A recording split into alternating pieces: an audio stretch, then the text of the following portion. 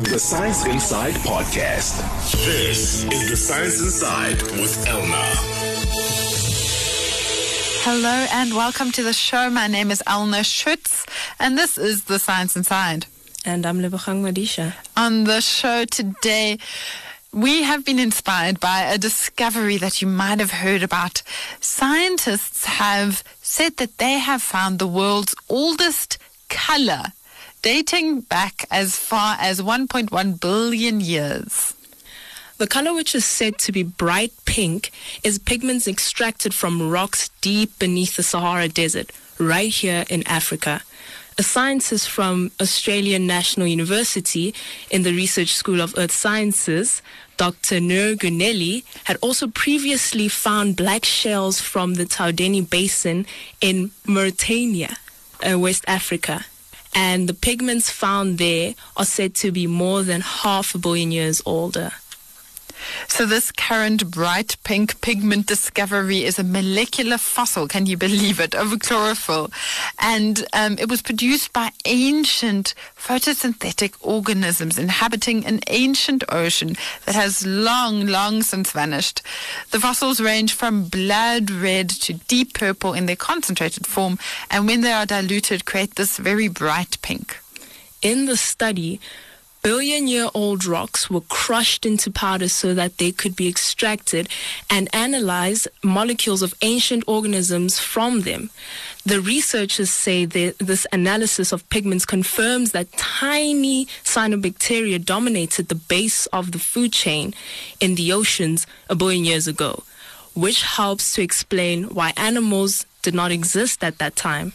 Lebo, I don't know what you think about this story, but I'm quite surprised by this headline that there is such a thing as the oldest color. I thought we just had red and yellow, green, like you learned in primary school. Listen, Elna, I believe that there are colors that we don't know, genuinely, because the world is so big and the color spectrum is so wide, we're likely to miss a color to somewhere in between. Right. I mean, there's lots of flowers and things, but you won't get every single pink. There must be something we haven't discovered yet. Exactly. But the thing is, what this really got me thinking about was not just pigments and the chemistry of color, but the really big part in this is, of course, not just the actual color, but your eyes.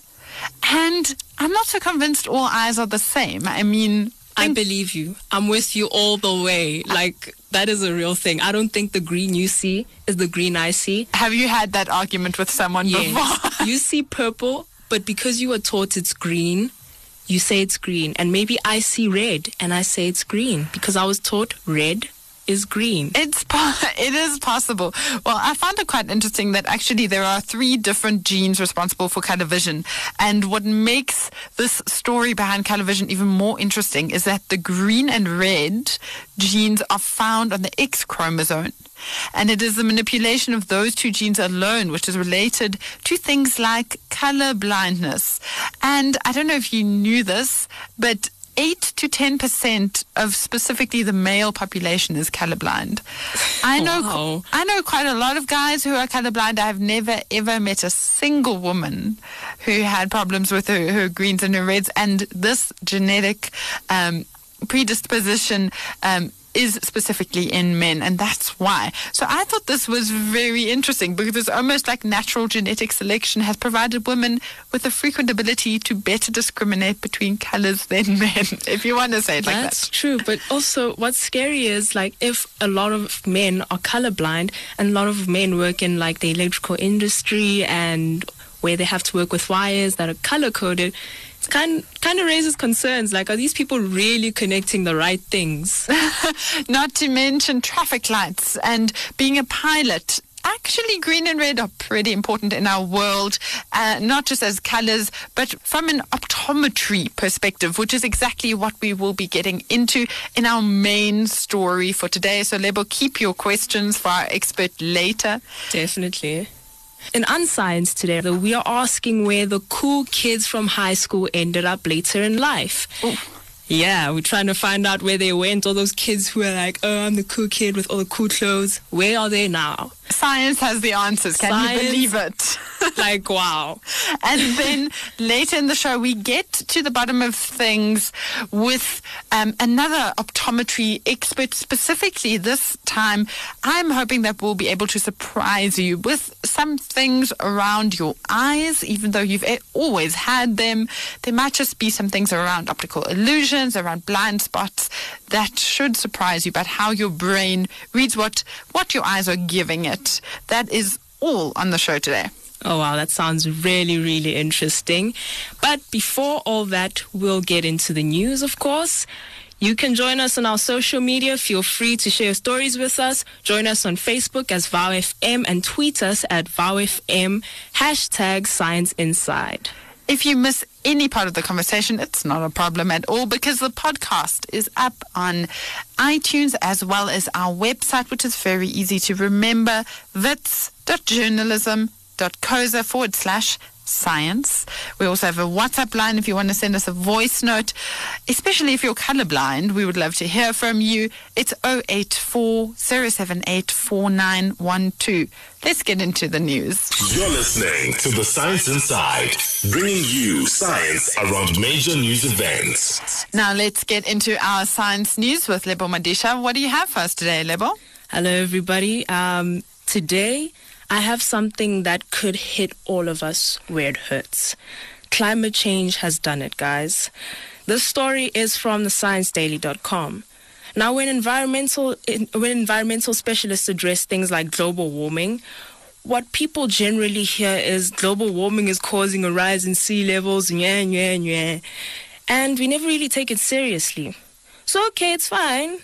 Maybe this time the idea of whole cities being underwater isn't going to alarm you, but one thing will. The internet not being there because the cities are underwater, not the whole city, obviously, but part of the city is underwater, could actually just affect you. Okay. Don't touch us on our internet, Lebo. That is the one thing we all love and hold dear. We need our Facebook, our Twitter. We need our cat pictures. Don't let climate change take that away from us. Yeah, no. Climate change is, sadly, it is taking away those things from you. Your internet is going to go away. So you're not having internet. I'm not having internet. We're all not going to have the internet. Okay, explain this to us. Okay, so what has been found is that fiber optic cables that have been buried in heavily populated areas, obviously close to water, have been they've been facing a threat now because of these rising sea levels. So, according to studies conducted by the University of Wisconsin-Madison and University of Oregon, they've seen that vital communication infrastructure could be submerged in rising sea levels within about 15 years. So this is not like, oh, in the next 100 years, we're going to lose the internet. It's 15 years in our lifetime. So, Lebo, obviously we're joking about cat memes and Facebook, but the internet is also important in so many other things. A lot of hospital systems run on internet, a lot of communication, a lot of business. So this is really going to hit us quite hard. True. Our world basically runs on the internet. Other than money, the internet does run our world. And people are most likely to take this issue seriously and look at a more viable solution. Not that I'm throwing shade, but I mean, you could change the way we do things and go a little bit more green. But anyway, the study did suggest that by 2030, over 46,000 kilometers of these fiber optic cables would be underwater. U.S. cities like New York and Seattle were said to be the most susceptible. But that doesn't mean that the rest of the world is like on the safe zone. There will be no internet for all of us. So this is a real problem. The whole world will be at a standstill, essentially, because these fiber optics have been exposed to water. I mean, obviously, it depends where you are and what parts of the internet you're actually accessing and which servers. But it does sound like a very serious threat to this part of our lives. Do they have some solutions, at least? To be honest, when they did build this infrastructure about 20 to 25 years ago, no one was really thinking about climate change and the effects it would have on anyone. So When they found out about these, the authorities of the physical internet were surprised themselves that they had to do this much quicker. They had to find a solution much quicker than they thought they'd have to find one. So they thought they'd have like a good 50 years to fix the issue. And yeah, that turned out to be a lie, turned out to be a sham. So right now they're still working on temporary solutions to buy them some time to figure out a permanent solution. And the thing is, with the fiber optic cables, they're water resistant but not waterproof. So that's why this is such a big deal. Like, it's not like the cables that run from continent to continent underwater. Those ones are waterproof. These ones, not so much. So just a little bit of exposure and we're all in trouble. So one temporary solution that they have come up with is building stronger seawalls. But I mean, we can't keep the sea away forever. Yeah, it makes sense. I mean, there must be something. 15 years is a long time. There must be something that can be done. How exactly did the researchers find this all out? Okay, so what they did is that they combined data from the Internet Atlas. I actually didn't know the internet had a whole atlas, which is a global map of the internet. Very cool. And they also took projections of sea levels rising from the National Oceanic Atmospheric Administration. And the study only showed the effects of rising sea levels in American regions. But as I said before, this doesn't mean that the rest of the world is off the hook.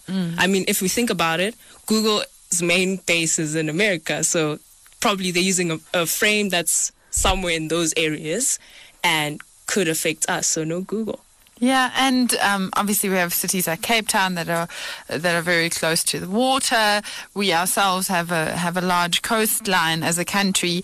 But I think for me the takeaway of this story is that as climate change progresses, it's just going to affect more and more of our life. And more areas of our lives that are going to be very serious, and we can't start worrying about it when things are down and things are problematic. Definitely. And the other thing that we should consider is that with the internet, we have very effective communication. And if the internet is shut down, an affected area won't be able to effectively communicate in time that they're in trouble. So that's one other thing that's a bit... it's a bit scary. I'm not keen to go back to sending letters with doves. Imagine. Anytime soon. Or taking a whole trip, a 2-week trip on a boat to just send a message. No, thank you. Not after Twitter. Yeah. Thanks so much for that news, Lebo. My story today comes from the University of Oxford, also via sciencenews.org. I've got to ask you, Lebo, are you scared of heights? Actually, not really. They kind of excite me. Yeah, me too. I like skydiving, all that stuff. I'm there. See, I'm that person who's like, no, I'll never do it. Then when you put me in the situation, I'm like, challenge accepted. Yes. So you and I are not the targets of this particular story, but I know a lot of people are incredibly afraid of heights. I actually shared this story with somebody on our news team, and his answer was very clearly never, ever, even if you paid me, because he's terrified. So a lot of people are terrified of heights. It's a very real phobia, and you can obviously go to get various psychological treatments. A lot of them involve you being exposed very slowly, very safely to the thing that you're afraid of, right? That makes perfect sense. Slowly expose them to it until they get used to it. But if someone's really, really scared of heights or whatever it is that they're scared of, they obviously don't want to go anywhere near that thing. Yeah, even if it helps them, they'll be like, no, thank you. Obviously, that makes sense, right?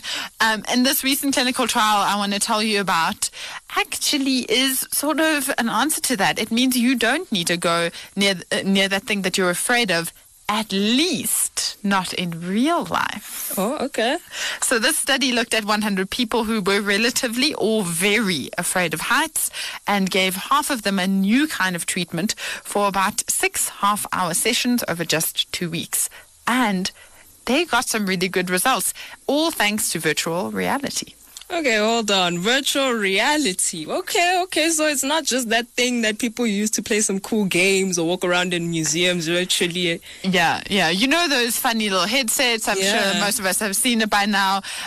This is one really great application of this. So you have the normal setup with VR headsets, handheld controllers, and headphones, as you might have seen or used yourself.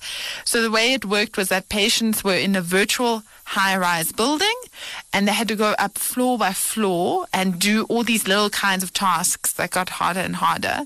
And basically, it was meant to build up memories or experiences in their brain of them having safely navigated heights. So because they did it in virtual reality, they'll be less afraid in real reality, yes. So some of the tasks were things like standing close to the edge of something. There was rescuing a cat from a branch, or even ultimately one of the last ones was standing on a moving platform that went out into like an open space in the building, which that sounds scary even to me. Yeah. And then they were guided by a virtual therapist character the whole time. That's pretty cool. And it worked? Yeah, so they filled out, the people being tested filled out a bunch of questionnaires regularly about their fear, and the people in the VR program dropped those answers of how afraid they were by almost half. So they also reported significant improvements in their physical fear symptoms over time. And this wasn't just in the VR system. This was actually outside when they were in real situations that would normally have sort of made them freeze up or whatever it might be. So this was compared to the other group that received no treatment. So it must be said this wasn't compared to the current alternatives. It wasn't compared to in-person therapy or anything. It was just compared to a control group. So a control group as in people who just remained afraid. So they didn't have any treatment. Okay. It wasn't that it was compared to current treatments. Okay. Yeah. Okay, that's actually a good result. I'm sure it's a little bit less scary doing that than physically confronting that actual fear that you have. Yeah, I can understand that a lot of people might still say, like, oh no, I wouldn't even want to go near a virtual high-rise. But especially if you have a really terrible, crippling fear, this is pretty great because it's a fully automated system. You can work through it yourself. You don't have to go see a therapist if you can't afford one or can't get to one, or you don't have access. Maybe you can't leave your house, whatever it might be. This just makes it way easier, and people can even access it, as I said, from their homes. Even though the one thing that did come up for me, as with many of these kind of mental health questions, is, are there any safeguards? Because if somebody has a really extreme phobia, they might just freak out in the system. They could have a panic attack. Yeah, it could really scare them. So I would just love to know what the kind of support is around that system. Are there any kind of inbuilt panic buttons or responses so that maybe I can connect with a therapist if I'm in there and I'm like legitimately freaking out? That's true. But another thing, the first thing that came to mind for me with this virtual reality thing, it's virtual reality. So now when you walk and you're at the edge of your virtual building, I would be the person to continue walking. Like, I would just keep on walking. And not if you have a phobia, though. Okay, true. So I mean, yes, technically you could, but the whole idea is that a person. My question is, how real is it really? Oh, are you going to fall to your death? Yeah, like, how real is it? Because you are conscious that this is virtual reality. So if I just like dangle my foot a bit, then I realize there's more ground here. Keep on walking. So there are systems that have like. That have floor plans. So there are rooms that you can use virtual reality in that actually have like little steps and stuff to make it more real. So perhaps they'd have one of those that you could go to get the treatment in. Probably.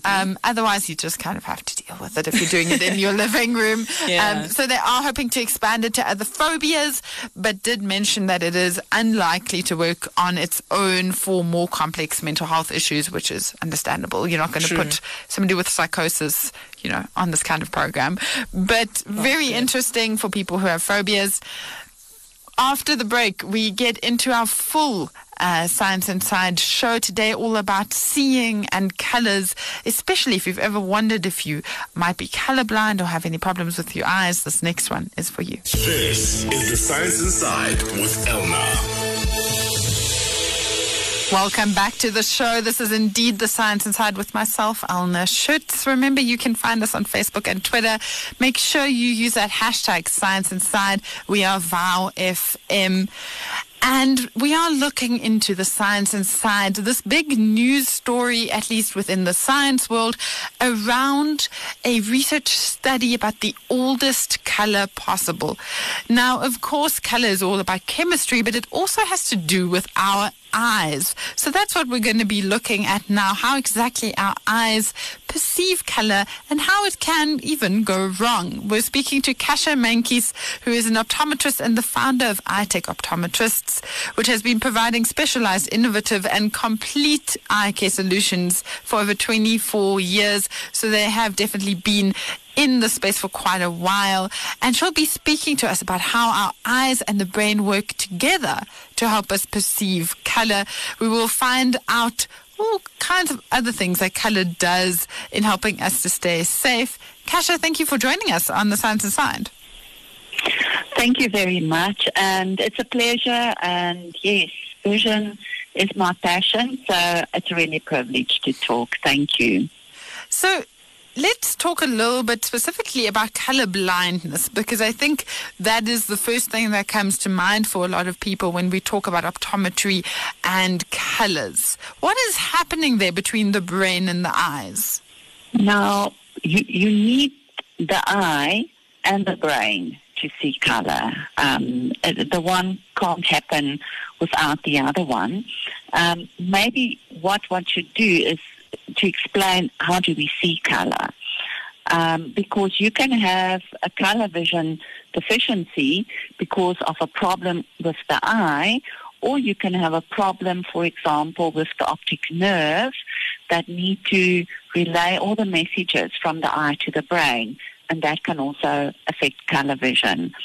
The other thing is we normally talk about color blindness, but it's not exactly the right term. The correct term would be a color vision deficiency, because to see just black and white is extremely rare. Most people can see a little bit of color, but it's just their perception of color is different from what most of us see. All right. So do you want me to explain a little bit how do we see color? Yes, please do. Okay. So what happened is if we look at color, the color of light is basically determined by its wavelength. So if we have longer wavelengths, that would correspond, for example, to red light, and your shorter wavelengths will respond to blue light. So the color is a wavelength. We have certain cells at the back of our eye, pigment cells that we call cones, and these cells are sensitive to different wavelengths of light, and that is actually what enables us to distinguish colors. So these little cells transmit messages then from the eye to the brain, and specifically then the occipital cortex, which then produce the sensation of the color.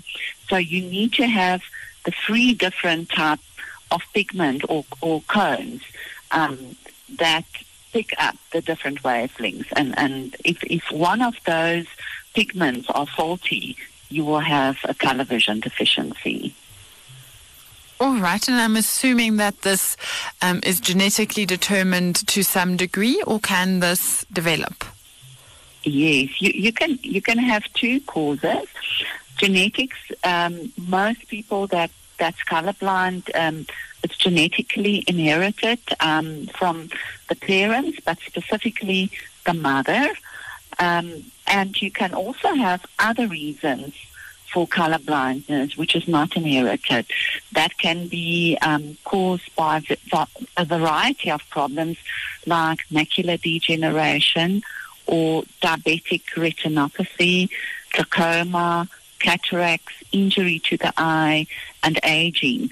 So most children that have a color vision deficiency are actually born with it, but we do get a lot of older people because of injuries or eye diseases that the color vision is also affected by that. I seem to have this stereotype around color blindness or trouble with seeing colors correctly, that it seems to occur more in men. Is there any truth to that? You are actually 100% right.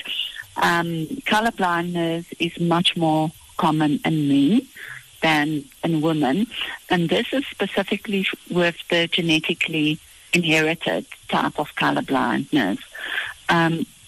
Your red-green color deficiency is actually linked to a defect which you will get on the X chromosome. So if you have a mother that carry a faulty gene for color vision deficiency, if she's got a son, he's got a very high likelihood of having a color vision deficiency. But if it's a daughter, if the dad is not colorblind, she will be a carrier as well. So you actually inherit your color vision deficiency from your mother, but it's normally the male that's affected by it. So you can get it in females, the red-green. It's very rare, but then the mother must have the carrier for the defective gene, and the father must be colorblind. Let's talk a little bit. Sorry, carry on. I just wanted to say what's interesting is you get two types of color blindness. I'm sorry for interrupting you. The one is the red-green color deficiency. That's definitely genetically related.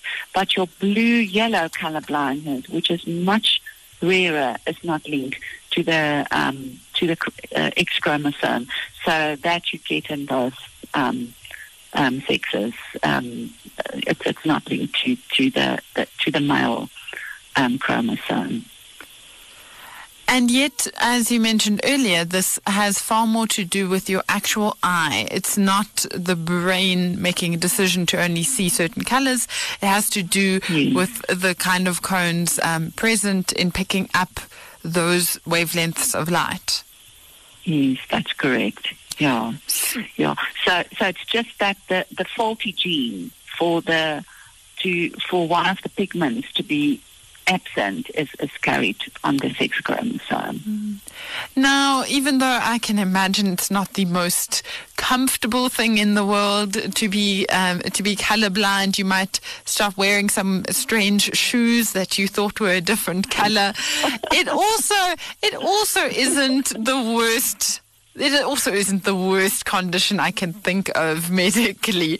Tell us a little bit about the practical effect of this on people's lives. Yes. There's it's actually very interesting. I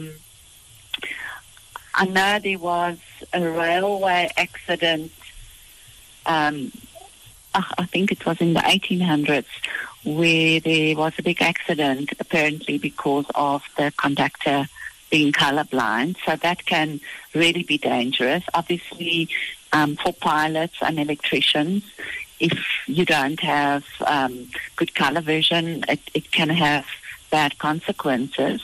But in your daily life, it's normally not a huge problem. All the traffic lights we know, where's the red and the blue and the green, so that makes it easier.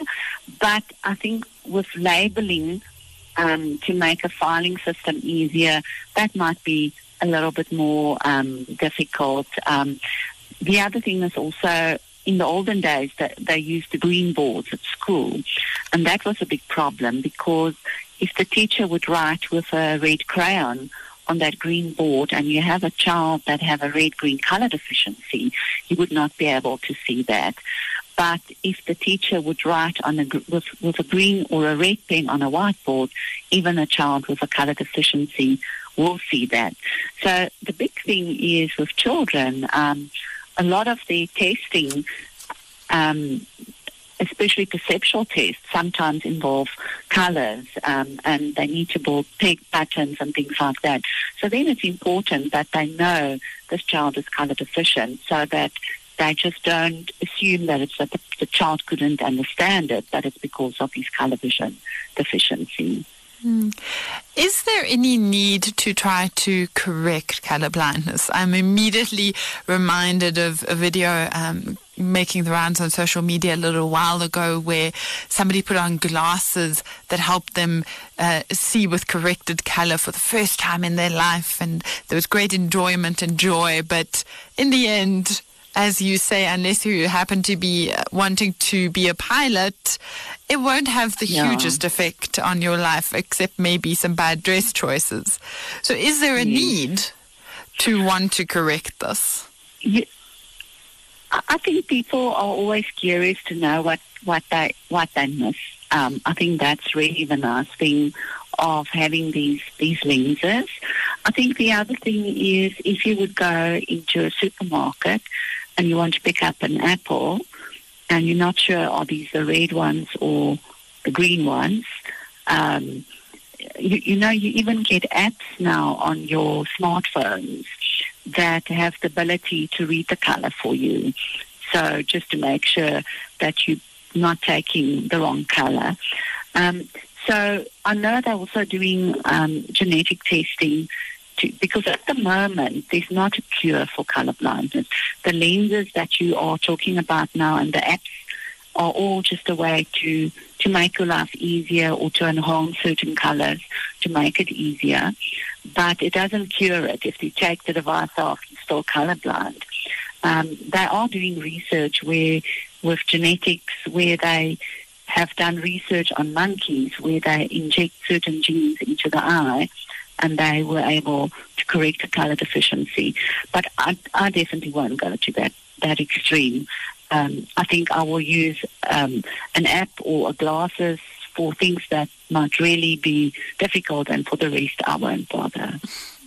I agree with you. Even though it might be interesting, I doubt that this is something that we truly have to put science behind to fix. Just a last one from me, Kasha. Of course, most of us aren't necessarily colorblind, might be interested in it as a concept, but even for just people who think they see everything correctly, are we seeing things the same way when it comes to color? If you see green and I see green, what are the chances that we're seeing the same kind of green? Because I'm sure we all have an anecdote of a situation where we might have thought about, is this purple or is it pink?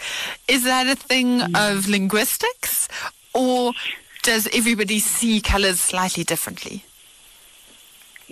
I think animals and people see color different because we have different pigments.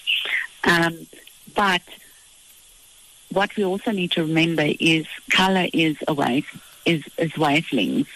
So it's to do with your spectrum. So I think what we do know is certain people with a mild color deficiency might be able to distinguish colors, but they have difficulty to distinguish different shades of the same color.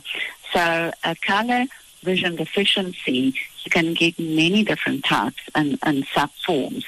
So I think most people that have the full spectrum of their pigment should see more or less the same color.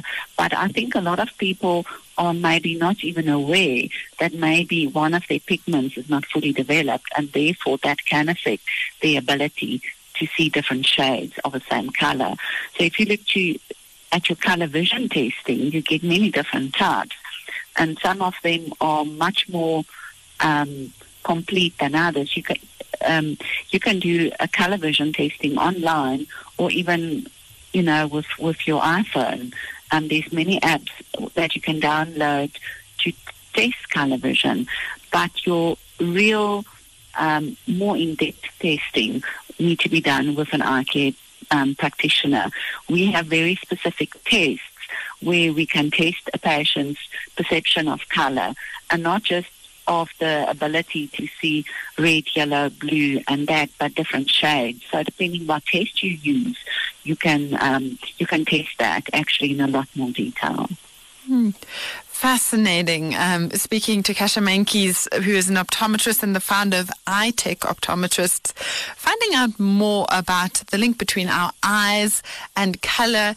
If you've ever noticed that people keep saying something is purple or green or red when you just think it's brown, maybe it's time to go see someone and check if you maybe genetically are predisposed to some kind of color blindness to some degree, even if it is just to finish those arguments about what shade of dress she really is wearing. Thank you so much for joining us on the show, Kasia.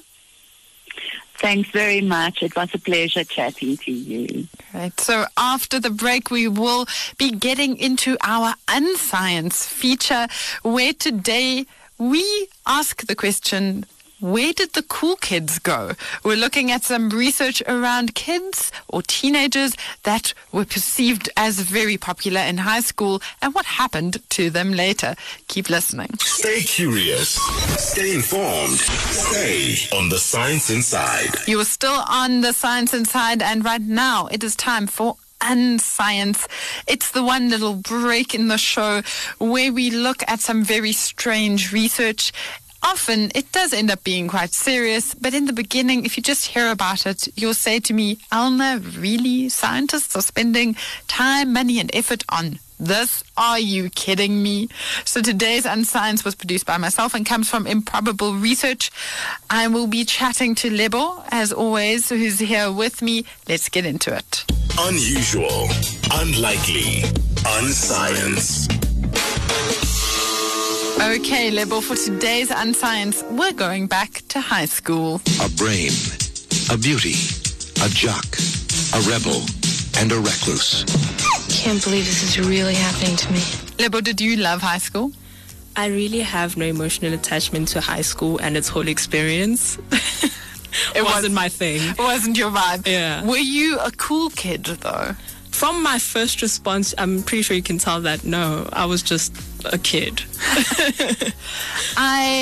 I know this will be very hard for you to believe, considering that I am a science journalist now, but I was a total nerd. Let's be honest. Oh, wow. Were you like the kid who was always studying or reading books and doing all that nerdy stuff? Maybe I was a cool kid in the nerd group and I just didn't know. That's very possible. But I guess we all know those groups in high school, right? Even if you've just seen it in a movie, we all know they're real in some way. And I can definitely understand feeling that pressure as a teenager of wanting to fit in. They don't know I'm not cool. I can pretend to be cool. And they're going to think I'm cool. It's going to be great. And yes, there are always those cool kids who always want to fit in with them. We all know them. But a group of scientists from the University of Virginia in the States decided to not let this go. They wrote a paper called Whatever Happened to the Cool Kids? Long-Term Sequelae of Early Adolescent Pseudo-Mature Behavior. How's that for a title? Oh, wow. So the study took information from larger long-term research into adolescents and looked at this cool kids aspect in particular. And the sample was of about 180 teenagers, and they followed them or kept bringing them in between the ages of 13 and 23. Okay, so they wanted to know what happened to all these cool kids, but how did they know who the cool kids were? Like, what do you look at? Do you look at their sneakers? Who wears the coolest sneakers? I don't know. How can you tell? Yeah. So kind of. They were looking for what they call pseudo-mature behavior. So these are things that would be considered normal for some teenagers, but maybe a problem when it happens early on in adolescence. So think about typical like rebellion or cool kidness. If you think of movies like The Breakfast Club, you know, that kind of thing. So it's basically behavior that's meant to make you look mature and then with it popular and cool, right? So the things that they were looking at were things like getting into trouble in some way, breaking the rules, trying to have lots of good-looking friends apparently is a big factor. No, then you're pretty by association. It makes sense. And then getting involved in all kinds of romantic things. Of course, the researchers tracked when the teens did things like sneaking into a movie without paying or stealing small items or cash amounts from their parents. They were asked how many people they had kissed and about their use of alcohol and weed, plus a lot of other tests around their popularity and interactions with friends. And again, this was tracked from 13 to 23 years. All right, so they were able to find out exactly who the cool kids were, but what happened after the 10-year period? Were the cool kids still doing these risky things? And how well were they doing? Well, first of all, these behaviors were making kids quite popular at age 13, so it was working out for them. But already at 15, there was less of a link. So it worked early on to do these kind of half-mature behaviors, but then it wasn't making them popular. Also, quite worryingly, early levels of alcohol and marijuana use were significantly related to later use at ages 21 to 23. When kids were having problems with these substances early on or with criminal behavior, they were way more likely to have increased problems later. Also, if someone showed those higher levels of pseudo-mature behavior at ages 13 or 15, by the time they hit their 20s, they were getting lower ratings from their peers in terms of how good they were at close friendships. Which makes sense because, like, using these substances does affect you in the long term as a human being. So they weren't looking just at the substances. It just meant that in general, whichever of these pseudo-mature behaviors they were choosing early on, even if it was trying to have good-looking friends or get into a lot of romantic things or get in trouble for like maybe shoplifting something or whatever it might be, when those kids were doing things early on, come their early 20s, they were not very popular. They were not doing very well at sort of mature, strong relationships. Because they're quite immature. Like, to be honest, those things are pseudo-mature behavior. It's just a fake sensation of maturity. So as you actually get mature, people realize this is actually kind of stupid. So they don't want to do it anymore. Exactly. So this study might look like it looks like it's looking at something quite funny, but the results, as you can hear, pretty interesting. These behaviors can easily be overlooked or seen as normal. That's the thing, though. When you're 15 or 17 or 19, these behaviors are seen as just a part of being a teenager, right? Yeah. But it shows, this study is showing that it should be taken a little bit more seriously when it appears early, because it might actually be a sign of something, of a teenager not maturing in the healthiest way. So the problem here that the researchers note is that in the early teens, these behaviors actually do make kids more popular, as I said earlier. And so it's working out well for them. So it's not just rebellion or early maturity, it's actually a way to gain status and belonging. So they keep trying to do those things in the hope that it will keep them cool, basically. Which doesn't really work out pretty well, and they have to try and find new ways of being cool, I guess. Yeah, just be yourself, Nebo, that's all. Honestly, that is the only way. Just be yourself. That's the coolest thing, actually. Even in high school, if you get kids who are genuinely just being themselves, they generally get more real praise for their character over kids who are just popular and go to the most parties and do weed. They're just known, but I mean, they're not appreciated as much as someone who is just themselves. Now we sound like somebody's mom, but I agree with you. This has been unusual, unlikely, and science. Next up, we find out more about our eyes, specifically, why do we not see in blurs? Why are optical illusions so strange? And do you really have a blind spot? Listen to all of that after the break. Unusual, unlikely, unscience. This is The Science Inside with Elna. Welcome back. You're still listening to The Science Inside. I'm Lebogang Madisha, and I'm, of course, with Alna Schutz. We are doing our Myth Bust segment now. We're your little science detectives getting to the bottom of things. Yes, this is indeed the part of the show where we like to look at something and just understand it a little bit better. Today we've been talking about our eyes, and even though you might use yours every single day, you may just be a little bit surprised about quite a bit about them, from optical illusions to strange blind spots. I want us to get into some of the interesting facts about our eyes with Mrs. Ingrid Metzing. She's a lecturer in the Department of Optometry at the University of Johannesburg. Thank you so much for joining us. You're welcome. So, Ingrid, optical illusions, I think, are something that so many of us have some experience with. I'm thinking of the Penrose stairs that never quite seem to stop going up and up and up, or those pictures at the back of magazines that I grew up with. I'm sure a lot of other people did, where you have to look at them a little bit squint, a little bit funny, and then you see something else. What is happening in these kinds of illusions when it comes to our eyes and especially our brain? Okay. In actual fact, everything that you see, Alma, it's the light that we are processing, and what happens is the brain actually. We see using the brain. The brain is the one that tells us about what is it that we are seeing. So the information that is actually sent to the brain through the neurological system, the neural system, it's the one that will actually determine as to whether whatever we see, is it really what it is. So now when you talk about the optical illusions, I'm thinking of, what we call the moon illusion. Like when you look up at the sky, you would think that, especially when when you look towards the horizon, when it's like full moon and the moon is going down, it will look like the moon is quite big, and very close to us. But then those are some of the cues that information, as it is sent to the brain, it will look like that. But in actual fact, we all know that the moon is not that big and it's not very close. So those are some of the illusions that actually we get to experience in our daily lives.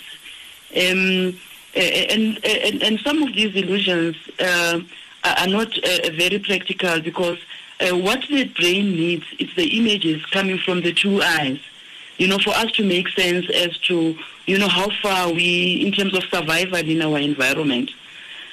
So some of these illusions, it's just the illusions. They're not real. They will appear like it's true that the moon is closer. So when you talk about the illusion, then it simply means that it's something that is not real. And yet our brains seem to think that it's real. Yes, our brains will seem to think that it's real. Like, let's look at what happens when you, like walking up or down or towards a road, maybe driving up on a road that is very open. What you see when you look at that road, it will look like, the road is converging somewhere there towards the end.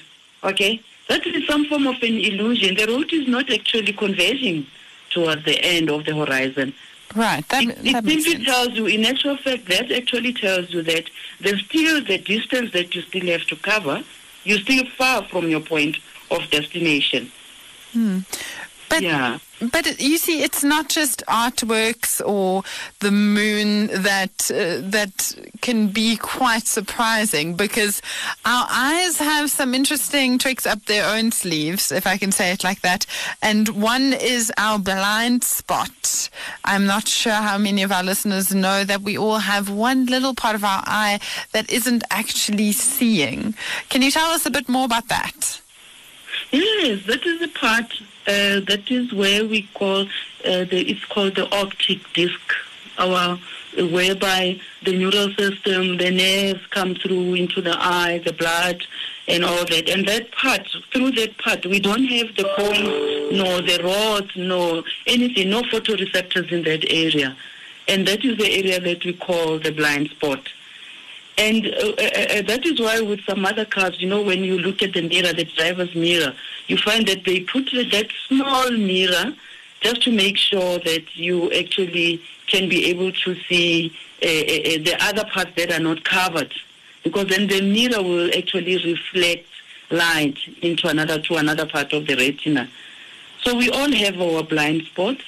And at some stage, I think research was done making people aware of the fact that the blind spots, if you're not aware of that, that can also impact and cause, people to be involved in some car accident. Like sometimes when a person is driving and then they say, oh, I didn't see that car. I didn't see that there was a car coming. And I think we all experience it. That is why in most cases we have to recheck and check our rear view mirrors. Because sometimes if that image falls on the blind spot, you will not be able to pick it up and to see it, actually. And what exactly is happening in that area of our eye? Is it where the veins are connecting with the inside of the eye, or why is the eye not seeing anything in that one field of vision? Okay, that is the area, of course, you are right, Elma. It's the area through which the nerves are actually, because then we need for us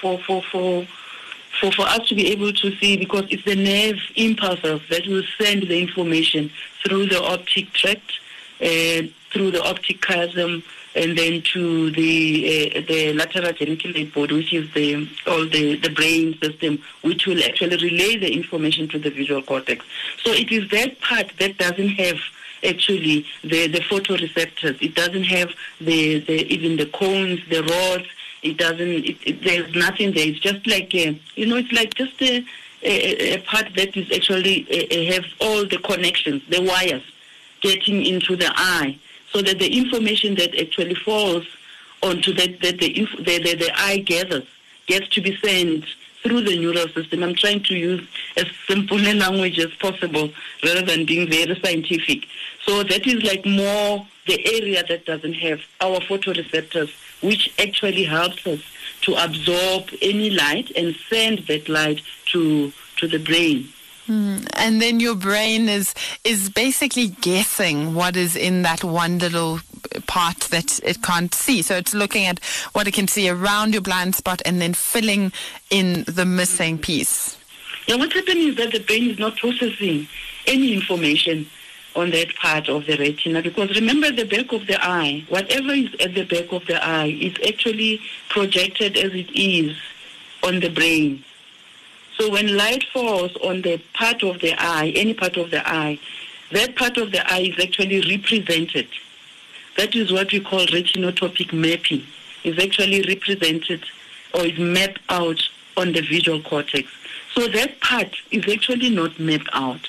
Thus, whenever anything falls onto that, in any image that falls onto that part that is not mapped out on the retina, we never get to see it. This is a very interesting one that you can try out for yourself at home. You can actually try find your blind spot if you put something on the floor, or just pick a point on the wall and move around your eye. You'll actually see it disappear. It's a cool little trick that your eyes can do for you. But another interesting one is visual omission, where our brains work around some of the information that our eyes are picking up. If we saw everything, just imagine what a blur life would be. Yeah, definitely. Yeah. You know, when we actually we are reading. Let me just make an example, because everything gets to be projected. Can you imagine if I'm looking at something, it stays on the brain, then I move my eyes to look at something, it's on the brain. What sort of confusion was going to be there? Then we would actually experience the blurred images, diplopia, double images, and all that. So now what happens is we have that period what we call of omission, whereby instead of things overlapping or being printed on top of each other, because like I said to you, that the back of the eye is actually mapped out. I wonder if you understand that. It's actually mapped out. Each and every part of the back of the eye is actually represented on the brain, which is our visual cortex. Okay, so now to be able to process everything and to understand everything that we're looking at, there is that period of omission, which is actually quite clear when we talk about when people are reading. For example, when we are reading, you're reading letters in a line, okay? But your eyes are still going back to make sure about, though unconsciously so, of what you have read about. But whatever you have passed in terms of your reading and whatever you're going back to, it doesn't actually get to stay on the brain. Okay, so to give that period of a breather, then there is the period of omission. Otherwise, you would be having everything overlapping on each other or things not being very clear, a period of blurredness. Yes, so even though your eyes are picking up every single thing and seeing blurs and jumping to and fro, your brain is picking and choosing exactly what it gives you just so that you can cope with the information. Yes. So, definitely. Since we're speaking about things that your eyes can see but your brain chooses not to process, there are so many different diseases when it comes to the eye or conditions that can deteriorate. Anybody who's ever had to get glasses might remember that feeling of putting them on for the first time and thinking, wow, trees have leaves. I've almost forgotten about this. So I'd like to ask you, how is it possible that things can happen to our eyes like tunnel vision or deterioration and our brain almost psychologically blocks it out and doesn't show us just how bad things are getting? Okay, yeah. There are certain conditions which actually we know of a neurological condition which is referred to as glaucoma. What happens with glaucoma is that it doesn't affect the central part of vision. If anything affects your central part of vision, you're most likely to see those black spots, the blind spots, because that's the most high sensitive part of the eye. Okay, but then with that kind of condition, what happens is it happens at the periphery, towards the back of the eye, away from the central part of the eye. Let me just put it that way. So if it is away from the central part of the eye, it actually doesn't affect your daily life. It's something that you can choose to maybe accept or to say, maybe it's because I'm becoming old, no wonder now my field of vision is actually not as wide as it used to be before. And the other problem is that the condition as well doesn't even come with pain. There's no pain. So in that case, then most people, they actually find out, especially if they don't get to be to go and check their vision, maybe in 2 years or annually, then you find that they actually realize when it's too late, that they are actually gradually losing vision. The condition is quite nice because the earlier you recognize the difference, you see that there is a problem, then it can actually be controlled. And then the other thing is there are people who are predisposed to the condition. Like if the condition is in the family, if you've got a very high refractive error, some medications as well, oral medication that we usually take, even some of the, eye drops that we take can actually impact or affect, cause that condition. Okay, thank you so much. We've been speaking to Mrs. Ingrid Metzing. She is a lecturer in the Department of Optometry at the University of Johannesburg. Thank you so much for giving us some very surprising things about our own eyes. You're welcome, Ilma. You are still listening to The Science Inside. You're listening to The Science Inside, bringing you science around major news events. It's been such a packed show, Lebo, today with all kinds of things about our eyes, about color blindness, about learning about the optical illusions. Yeah, no, it's been quite interesting how our eyes play around with our mind, or our mind plays around with our eyes. I don't know which one it is. It sounds like the brain is the boss because the eyes have all of that information, all those data sets, and then the brain is kind of like, no thanks, don't want to look at that. It's picky choosy, like, nah, I don't really feel like seeing that today. Well, that's helpful. I don't want to see my whole world in a blur, so I'm pretty happy about that. And then in Unscience, the cool kids aren't doing too well. Shame, hey, cool kids. Turns out being cool isn't that great. But if you want to be cool, guys, I just encourage people to be whatever they want to be. So if you want to be cool and see how far it takes you. Yeah. Well, science is not on your side today. Yeah, science is not on your side.